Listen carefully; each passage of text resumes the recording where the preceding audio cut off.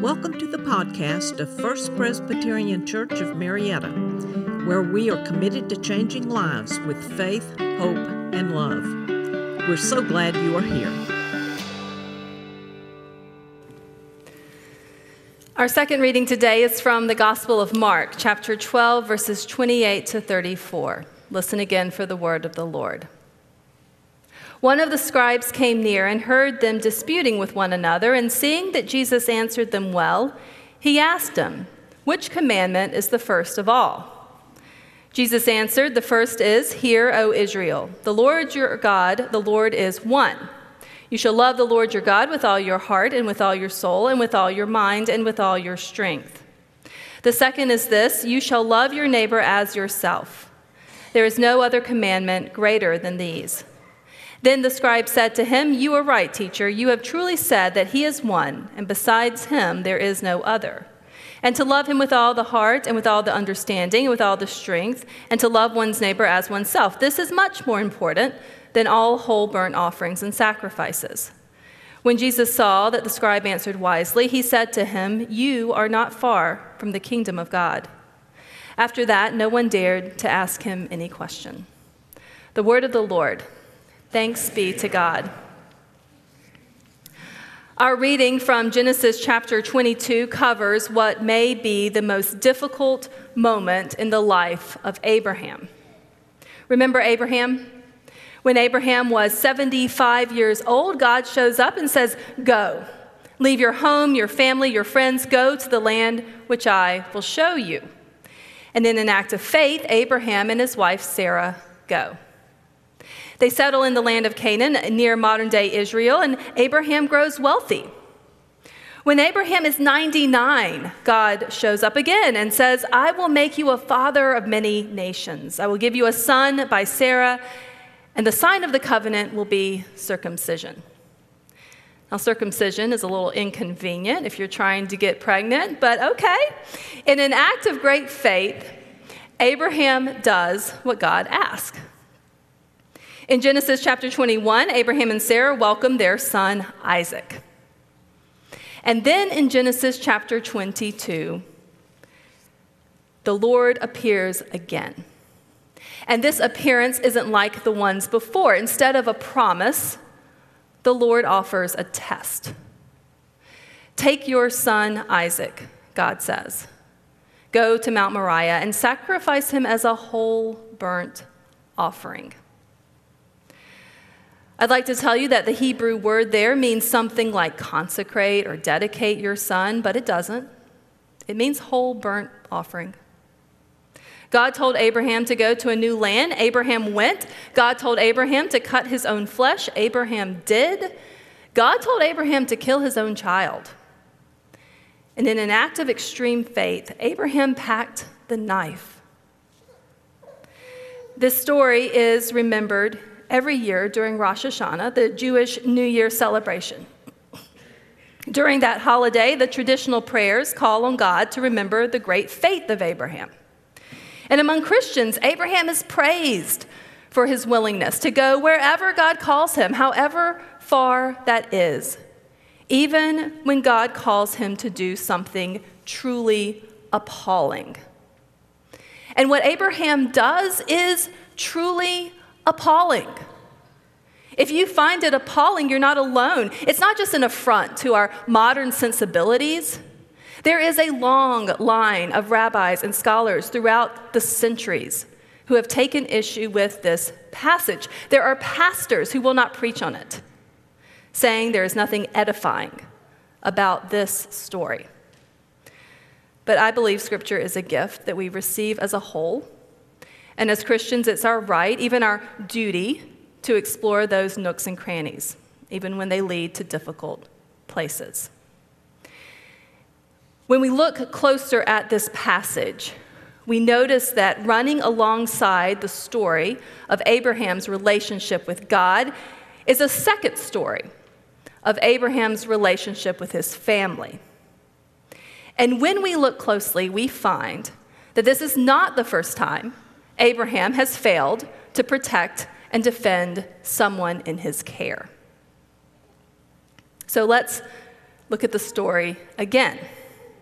When Abraham is 75, God says, "Go to the land which I will show you." Abraham and Sarah go. But there's a famine in the land, so they keep going all the way down to Egypt. In Egypt, the Pharaoh notices Sarah. The Pharaoh is interested in Sarah. Why is he so interested? Because Abraham led him to believe she wasn't married. Abraham hands over his wife to be a concubine in Pharaoh's house. And in return, he is showered with gifts: sheep, oxen, donkeys, camels, and slaves. When Pharaoh finds out he has been deceived through an act of divine intervention, he kicks Abraham out of his country. Pharaoh is appalled, but Abraham keeps the gifts. When Abraham is 99, God says, "I will make you a father of many nations. I will give you a legacy and a son by Sarah, and the sign of the covenant will be circumcision." After those wounds heal, Abraham and Sarah journey west to the land of the Philistines, where the king of the Philistines notices Sarah. He is also interested in Sarah.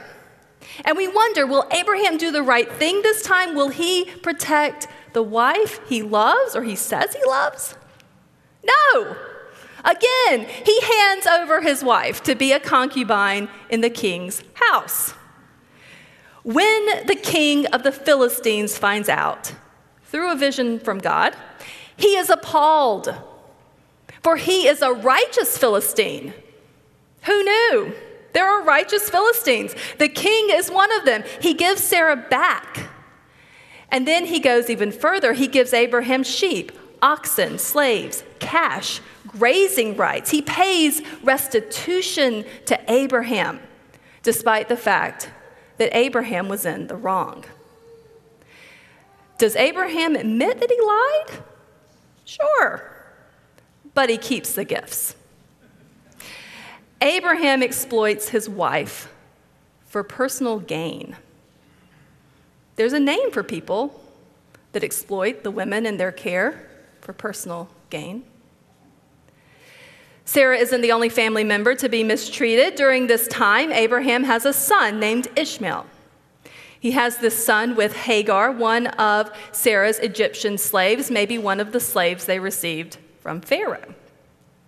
Sarah gets irritated with Hagar and Ishmael. She wants them kicked out of the house. Now, Abraham feels guilty about doing that. He prays on it. But does the guilt spur him to action? Does he right the injustice in his own house? Does he act with the kind of courage we'd expect from a patriarch of the faith? You know the answer. No. No, he packs them a lunchbox and he sends them into the desert. It's easy to feel badly about injustice. It takes courage to do something about it. Out in the desert, Ishmael is on the brink of death when God steps in and saves him and his mother. When Sarah is handed over as a concubine, God also stepped in, intervening with both the Pharaoh and the Philistine king. And God is the one that saves Sarah. See, here's the thing about our God. When someone is being mistreated, God steps in on behalf of the victim. In contrast to Abraham's unwavering love for God is his repeated mistreatment of his family. And that brings us to Genesis chapter 22, where Abraham attempts to sacrifice Isaac. The sacrifice of children is not unheard of in Abraham's day. It was usually done as a desperate bid for the attention of the gods. In times of national crisis, the child of the king was sometimes sacrificed. And our Bibles record this happening, even in ancient Israel. 2 Chronicles says that King Ahaz sacrificed his children. King Manasseh sacrificed his as well. Jeremiah chapter 7 says the people of Judah have sacrificed their children. And every time we read this, we read that those people did what was evil in the sight of the Lord. Every time this happens in the Bible, the people doing the sacrificing are categorically condemned. There was a special place where King Ahaz, King Manasseh, and the people of Judah were sacrificing their children. The Bible tells us the name of the place was Gehenna. Where's Gehenna? It's a valley outside of Jerusalem. Gehenna is still known hundreds of years later at the time of Jesus. Jesus uses the word Gehenna 11 times in the Gospels, but you might not have noticed it because every single time our English Bible translates it as hell. See, Jesus uses Gehenna as a synonym for hell. We know where God stands on child sacrifice. So what's going on in Genesis 22? The events of Genesis 22 follow the events at Sodom and Gomorrah. Remember Sodom and Gomorrah. These were two large cities near the shores of the Dead Sea.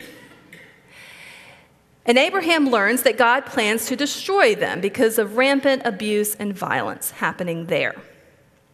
Up to this point, Abraham has gone along with God's plans. He's never even raised a question.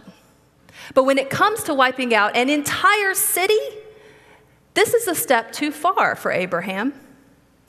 And at last, we see his compassion. He steps up to protect and defend these cities. He protests to God. He says, "Far be it from you to do such a thing." Can you imagine talking to God like that? Far be it from you to do such a thing. They're bold words. They're words of protest. And here's the thing about protest. My children protest to me sometimes. They say things like, "It's not fair." They launch those protests at me. Why? Because they know I care. And they know I care about fairness. If they didn't think I cared, they wouldn't say the words. We protest because we believe that God cares. So the protest itself tells us something about Abraham's relationship with God. Abraham believes that God is merciful and just. And it tells us something about their relationship. They have a relationship built on trust, enough trust that Abraham has the freedom to argue, negotiate, to speak his mind. So Abraham does. He begs God to spare those cities. And the cities burn anyway. The destruction of Sodom and Gomorrah changes Abraham. I think it changes him. I think it changes what he thinks about God. So when God tells Abraham to sacrifice his son, Abraham falls silent. Where's the protest about God's goodness? Where's the protest about God's justice and mercy? Does Abraham even believe those things about God anymore? See, I wonder if the test at Mount Moriah isn't about Abraham's obedience. I wonder if God is testing their relationship. I wonder if God wonders, who does Abraham really think I am? If this test is about relationship, it reaches a stunning conclusion. Did you catch the end of the story? The angel of the Lord says to Abraham, "Now I know you fear God."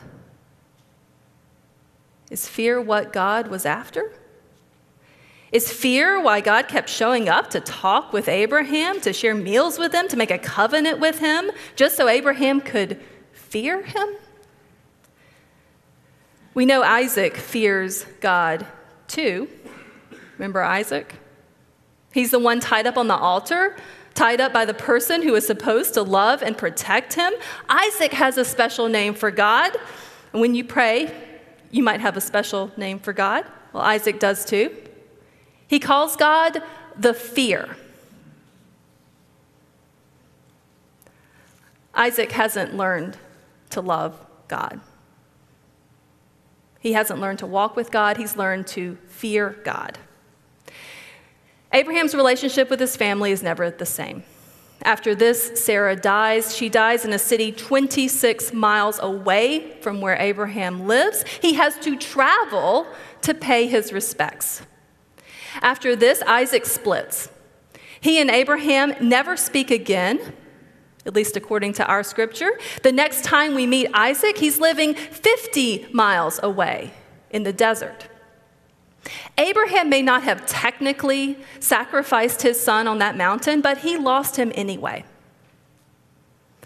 And it makes me wonder who we have lost in pursuit of righteousness. Christians have done appalling things, said appalling things, all in the name of faith, sometimes in the name of God. There are empty seats in this room today, and I wonder who isn't with us because they've been taught to fear God and not walk with God. This morning, we welcome a new class of church officers, and as our new officers take on that leadership within the congregation, it bears remembering that with authority comes responsibility to care for God's people with as much fervor as we care for God, because in our faith, those two are connected. Our New Testament reading lays out the greatest commandment, to love the Lord your God and to love your neighbor as yourself. Abraham wants to prove so badly that he loves God that he's willing to sacrifice his son for it. But Jesus says, not so fast, because loving others is the second half of the command. If in our zeal for God we hurt other people, we have failed to live by this teaching, and we have failed to understand what true righteousness is. The prophet Micah says it plainly. What does the Lord require? But to do justice, to love kindness, to walk humbly with our God. May that be our goal. May we walk with our God today and every day. Amen. This podcast is a ministry of First Presbyterian Church of Marietta. Come join us Sundays at 189 Church Street, Marietta, Georgia, or visit us online at fpcmarietta.org.